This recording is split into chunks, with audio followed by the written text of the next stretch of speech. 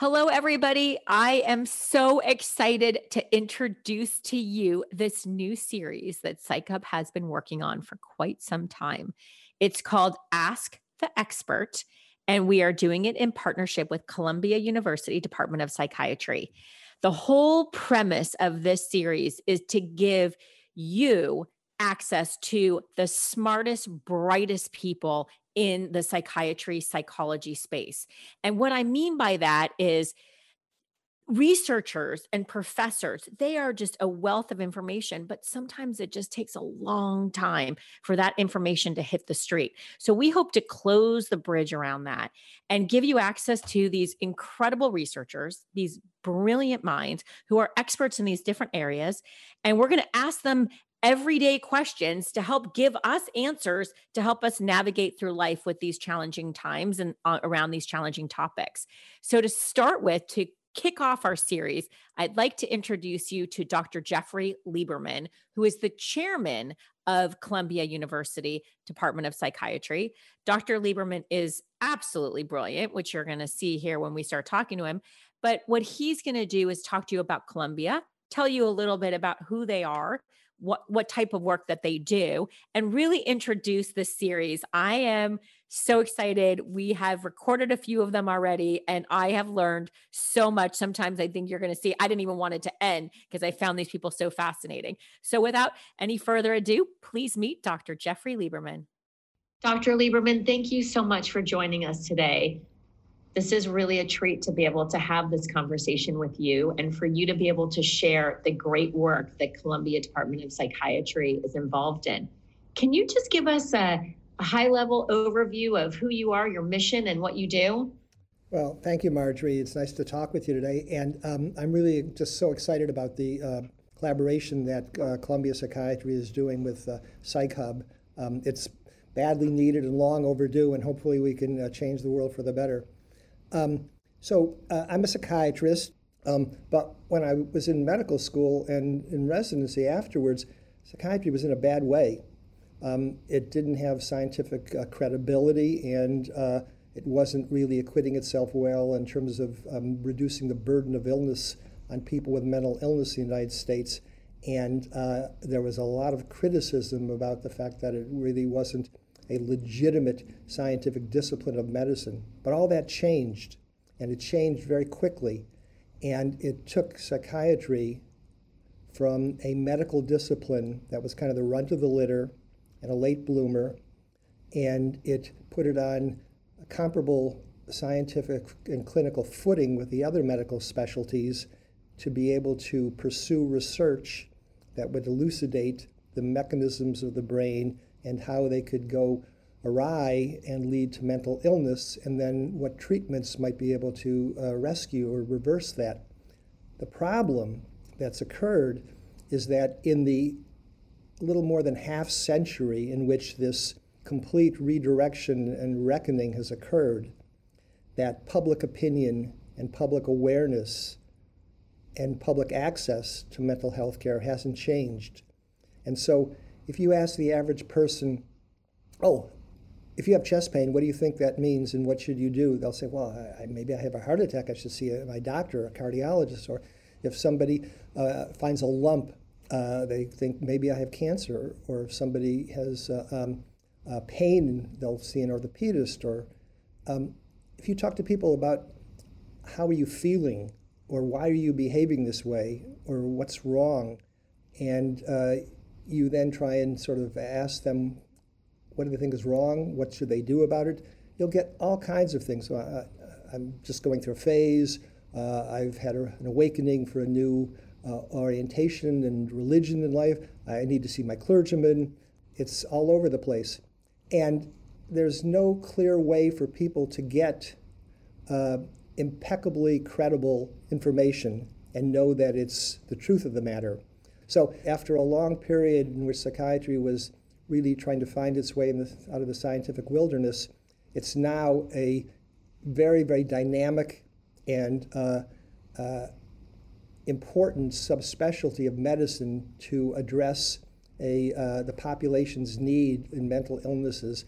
And the problem is that because of a lot of issues, the public doesn't get access to good care and isn't even aware of what they might benefit from. So I think, the fact that we're talking today is an effort by Columbia Psychiatry, which has been historically a really leading department in the country in generating knowledge and establishing the standards of care, to be able to, get outside of the ivory tower and communicate information directly to the public. And I think that's critical. And even if it wasn't essential before, it's even more so now because of the COVID pandemic, because after the virus is wrestled to the ground with the vaccines and treatments, there is going to be a long aftermath of neuropsychiatric consequences that are going to occur. Wow, thank you for all of that. A lot of this is also near and dear to my heart. My father was a psychiatrist. Can you talk a little bit about why now? Why is it where are we at now with research and mental health and psychiatry compared to other times in the past, and why is it more important now than ever? Susan Sontag said in her book on metaphor that illnesses, that until science elucidates knowledge, culture defines illness. And psychiatry is still defined by culture and not by science, and there's no need for it to be. And the reason why we're talking today and why we're doing this Ask the Experts with PsychHub is because the public needs to know that there's a game-changing process that has come about and is continuing to occur that can make all the difference in the world to them and their loved ones if they need care and if they seek and get the right care. The problem is they're not. You will see in the media more than any laudatory articles or commentaries about the advances in psychiatry and mental health care, or the stories of how it's helped people in any way. You'll see more than those. You'll see exposés and critical stories like too many antidepressants prescribed, too many anxiety medications prescribed, too many psychostimulants prescribed. And while there may be injudicious use of some medications by some clinicians, the absolute reality is that more people who do need these medicines and would benefit from them don't get access and get treated with them than people who don't need them are treated unnecessarily. And that has to be rectified. It's like if you had, let's say we had polio vaccine, but we didn't use it. Or let's say you had a lump in your breast and you wanted to seek treatment, and you went to the hospital and they said you need a lumpectomy or and then followed by radiation and chemotherapy, but we can only do the lumpectomy. Or we don't have people who know how to perform these adjunctive treatments in addition to that. The problem is that people don't know what they need, don't know where to find it, and the infrastructure and workforce isn't sufficiently deployed across the country to do it in a way that occurs for virtually every other medical specialty. So it's not just a situation which is an unmet clinical need or a healthcare disparity. It's really a social justice issue because you have a large segment of the population that suffers from illnesses for which there are treatments that they're not getting. Yeah, it's really something to think about it the way that you just proposed it. It's a shame to everybody because everybody suffers. Do you feel as you're getting out there and you've built and overseen this program, have you been surprised at some of these researchers that are on your team and some of these professors and getting to know them and like learning about how much your organization has learned? I'm not surprised. I'm reveling in it, and it's been exciting as hell. And the only thing that is, I think, frustrating is, one, we could do more with more resources, or two, we're hiding our light under a bushel. And that's where you come in, because the world just doesn't know what it doesn't know, and we're not selling anything. I mean, we have more patients we can take care of. So we're not trying to drum up, we're not trying to pathologize normalcy and drum up business for psychiatry. So the thing is that there's just this fragmentary knowledge, and it's not just the public. I have testified a lot in Congress. I've dealt with the administration and different agencies in various ways, particularly when I was APA president.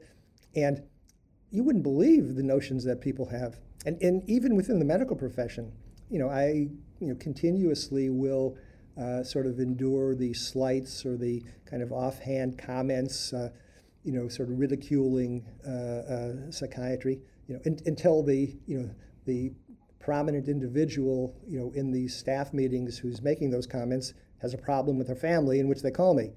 Exactly. So at any event, I think that the future is really bright. So the good thing is that we're on the right track, and the best is yet to come. The question is when. And I know we'll reach a tipping point, but I can't tell you when or how that will occur. Well, I appreciate you sharing all of your professors with us. And we've had an opportunity to meet with and interview several of them, everything from how food affects your mood to understanding addiction to understanding issues that subspecial populations have, such as LGBTQ, understanding how change can happen. I mean, you've got this plethora of experts. And so it's been a lot of fun for me hosting it, asking them questions and learning from them. And they're everyday people. What's so cool about it is they're so smart, but yet they're so humbled, and they love what they've learned and they love their practice, and you can tell there's a genuine passion for their field. Yeah, well, I get to brag and often times, and one of my sort of most favorite bragging points is that we're the only psychiatry department in the world that has 2 Nobel Prize winners among our faculty. That says a lot. That's a very welcome brag. So that just goes to show, again, our listeners, what an incredible organization that you have. And we're excited to share all of those smart people with the world and let them all learn alongside us. So thanks again. Thank you, Marjorie. As always, thank you for listening to our podcast. If you enjoyed the show, drop us a review. If you haven't already, subscribe to our podcast for the latest episodes. For the latest insights, check us out at psychhub.com.